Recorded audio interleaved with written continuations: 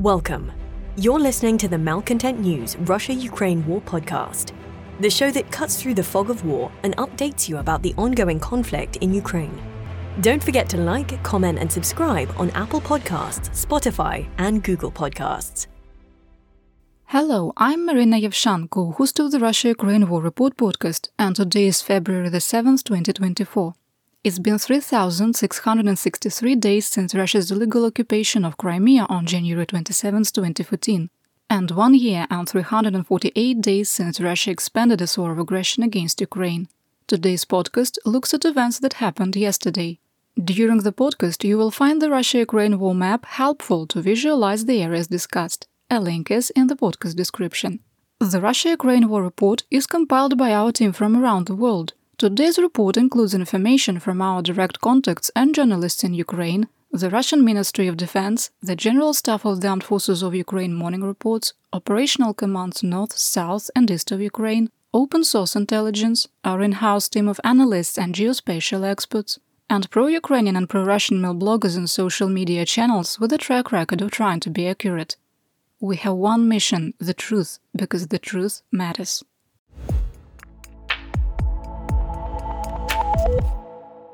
Let's start with the daily assessment.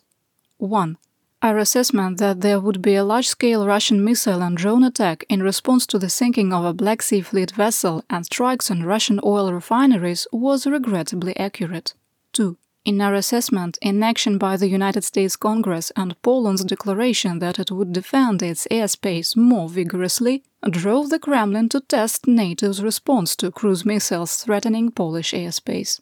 3. The actions of Congress have significantly damaged the US global standing as a trusted ally of democratic states and is causing a further increase in kinetic and hybrid warfare activity executed by Russia and its so-called axis of resistance of Belarus, North Korea, Iran and their proxies. 4. We maintain that the United States has ended financial and military aid to Ukraine, unless there is an unforeseen event that changes congressional leadership before the 2024 elections. 5. We assess that the operational situation for Ukrainian troops in the Avdiivka area of operation remains critical, but we believe that part of the defensive lines on the north flank have been stabilized. 6.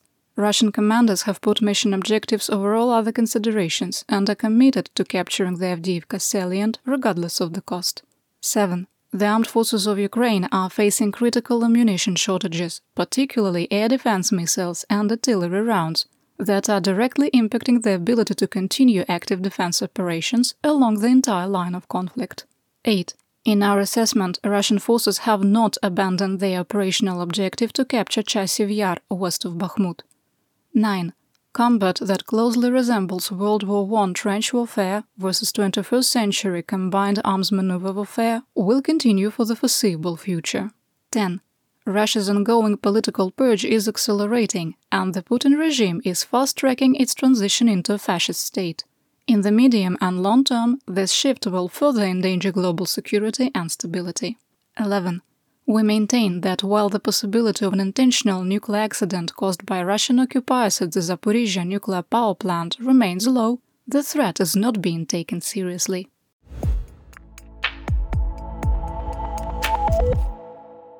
We begin in Kharkiv Oblast, in the Kupiansk area of operation, or AO. Positional fighting was reported in the area of Sinkivka, with no change in the situation. Kharkiv was hit by up to 5 S-300 anti-aircraft missiles used for ground attack, or North Korean-sourced KN-23 short-range ballistic missiles, better known as SRBMs. 2 people were injured, and commercial infrastructure was damaged. A 2-month-old baby was killed in the February the 6th SRBM attack on Zolochiv, 35 kilometers northwest of Kharkiv. 3 women who were pulled from the rubble of a destroyed hotel were also injured and are in hospital. The missile struck a civilian area in the southwest part of the settlement, adjacent to a bus stop, grocery store, cafe, pharmacy and other shopping areas. 30 buildings were damaged or destroyed. In the Kremennaia of Luhansk Oblast, mutual fighting was reported east of Terny, and a Russian attack in the direction of Yampolivka was repulsed. In the Lysychansk, the General Staff of the Armed Forces of Ukraine, or GSAFU, reported attacks on Bilohorivka were repulsed. A geolocated video showed that Ukrainian forces made a small advance north of the village. GSAFU also reported fighting in the area of Grigorivka on the north bank of the Siversky Donets River in the Luhansk Oblast. There were no territorial control changes.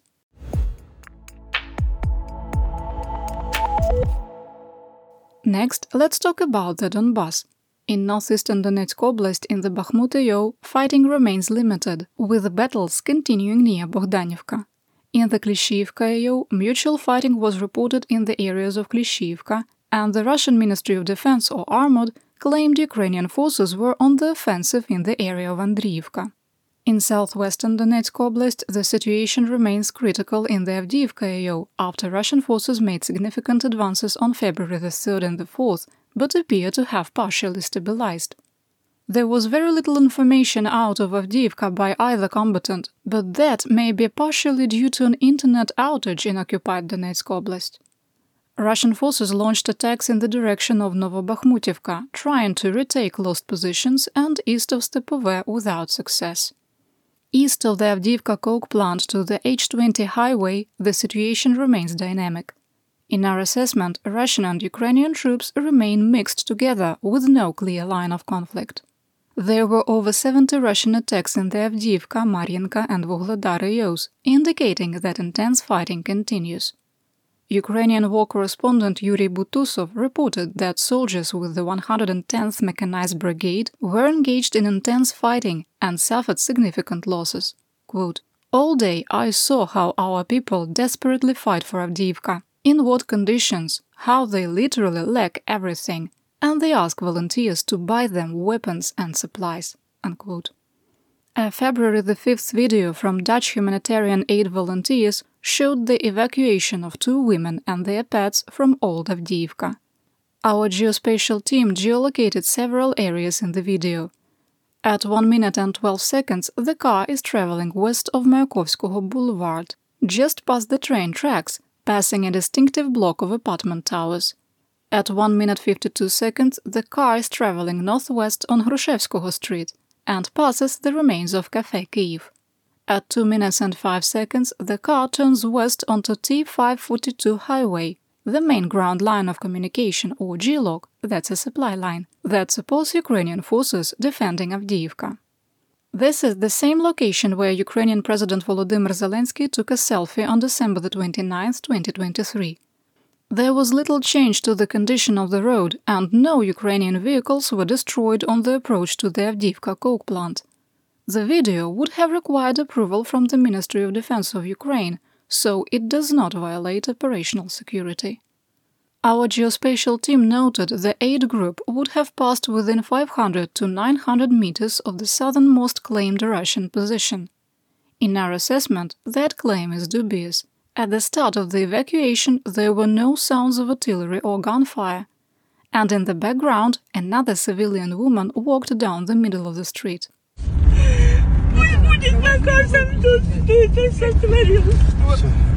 "May those who did this be cursed," one of the women said as they passed Café Kyiv.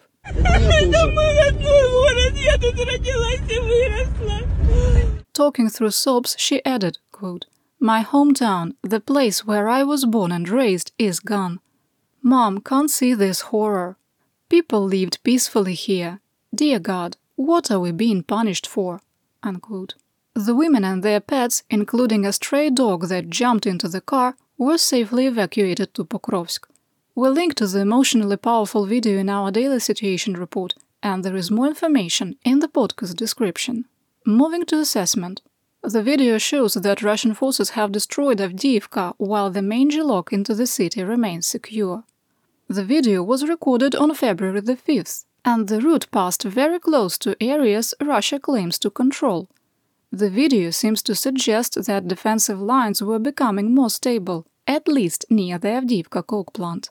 The head of the Avdiivka city military administration, Vitaly Barabash, said, quote, "There are no street fights in Avdiivka. Sometimes DRGs, sabotage and reconnaissance units, come in, on which our military works.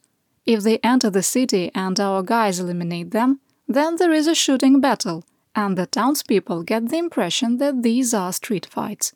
"It is not about a large number of people who entered and took some positions in the city." Unquote. Quick assessment. Based on the evacuation video, this claim is accurate, and Russian forces are likely further north than currently mapped.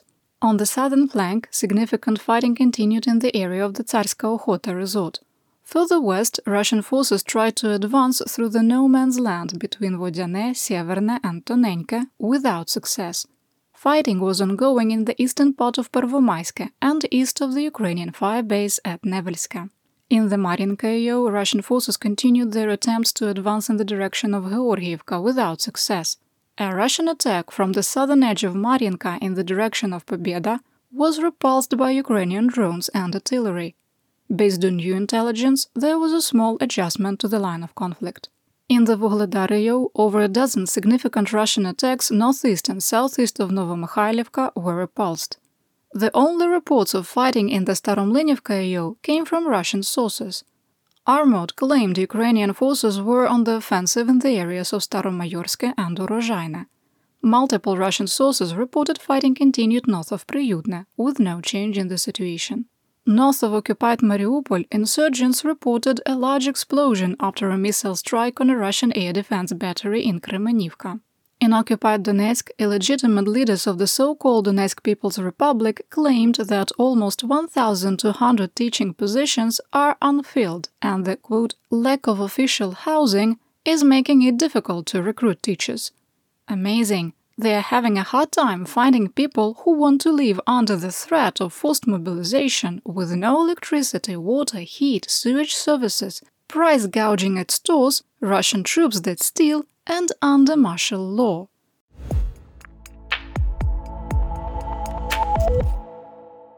In Zaporizhzhia Oblast, there continues to be only light positional fighting in the Orikhiv AO. Russian attempts to advance west of Verbove and Robotene failed.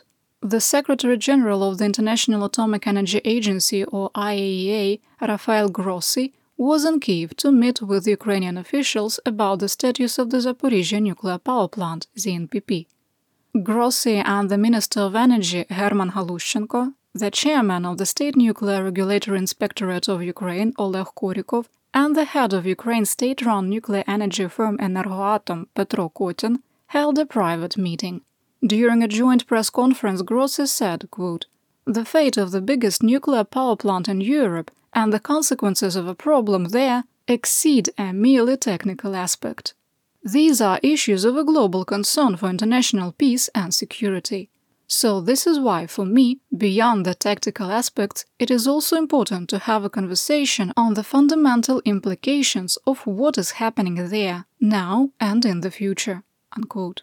He added that the NPP should have more than 10,000 employees, and the plant is short-staffed by 50%.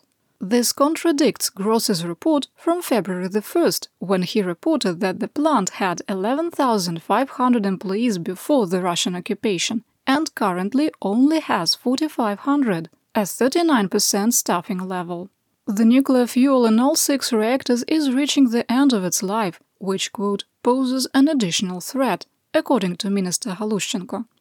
Grossi responded saying, quote, "We will insist on conducting the deepest possible assessment of the technical condition on our part."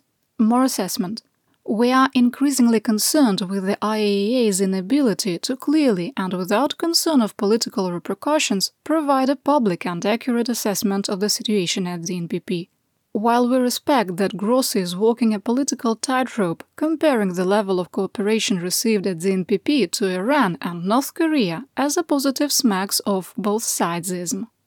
In our final assessment, given the documented deteriorating condition of the plant, the dialogue from the IAEA does not serve the interests of Ukraine, Europe or Russia.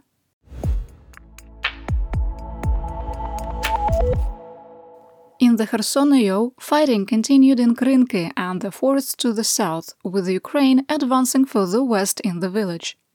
Russian mercenary mill blogger Wogonzo broke the silence about the situation on the left bank of the Konka River, writing, quote, "The victorious reports of some military officers that the Ukrainian Marines are only thinking about how to return to the right bank do not correspond to reality. However, there are still no special prospects for both warring parties in this area." Unquote. More assessment.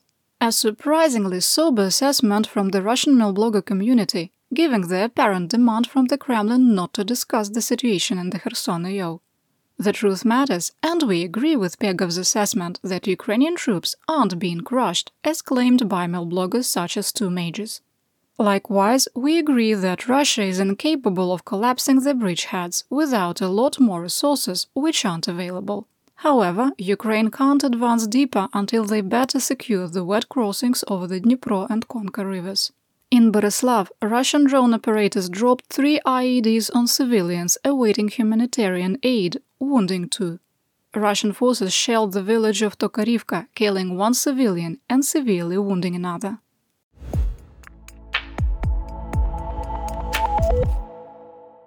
We've got news from the Black Sea, occupied Crimea, Mykolaiv and Odessa regions. In the Black Sea, the Special Operation Forces of Ukraine launched Operation Citadel, destroying a radar station on the Boyko Tower closest to occupied Crimea. Ukrainian forces secured the station, mined the radar and drone operations equipment, and destroyed the Russian forward operating base. We'll link to the video of the operation in our daily situation report. There is more information in the podcast description. In Mykolaiv, Shahed 136 one-way drones struck the city, damaging 20 residential buildings and killing 1 person. A gas pipeline was ruptured and civilian infrastructure was damaged.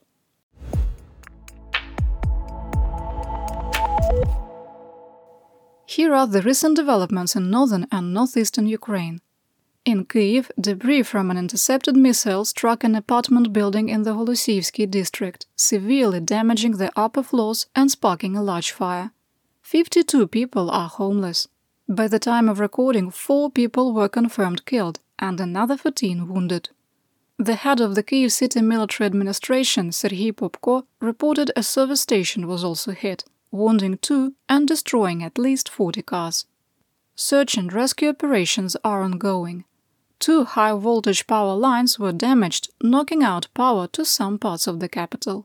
In the Chernihiv Oblast, Russian artillery destroyed farming equipment near Novgorod-Siversky. Agricultural buildings and machinery were damaged, but there were no injuries.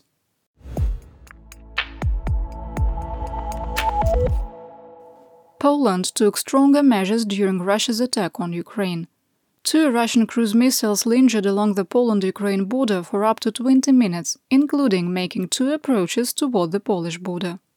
During the attack, a United States Air Force KC-135 aerial refueling aircraft moved to eastern Poland.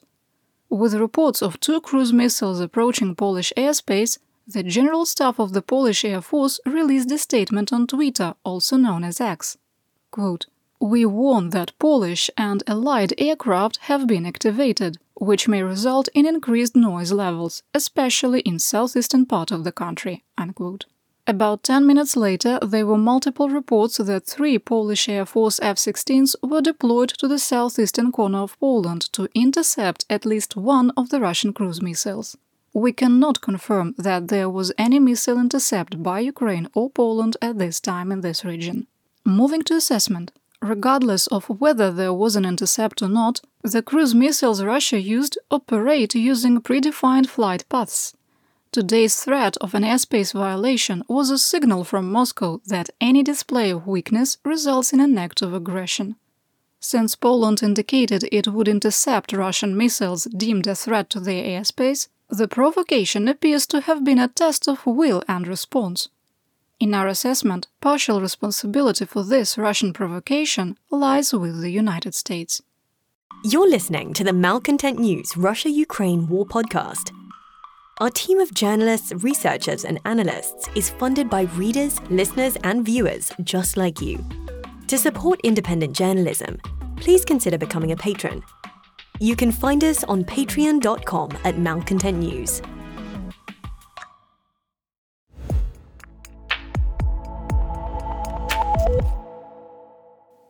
Here is my theatre-wide update.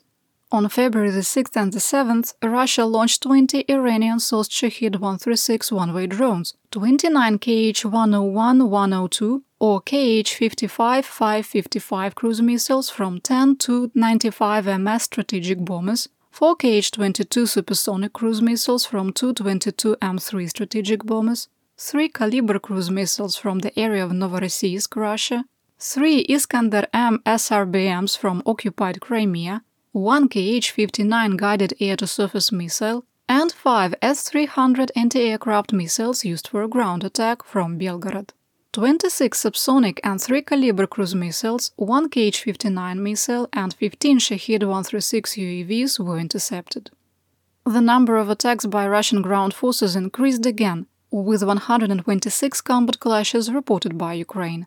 We maintain our assessment that Russia will significantly increase pressure theater-wide for political reasons, with sham presidential elections in Russia 34 days away.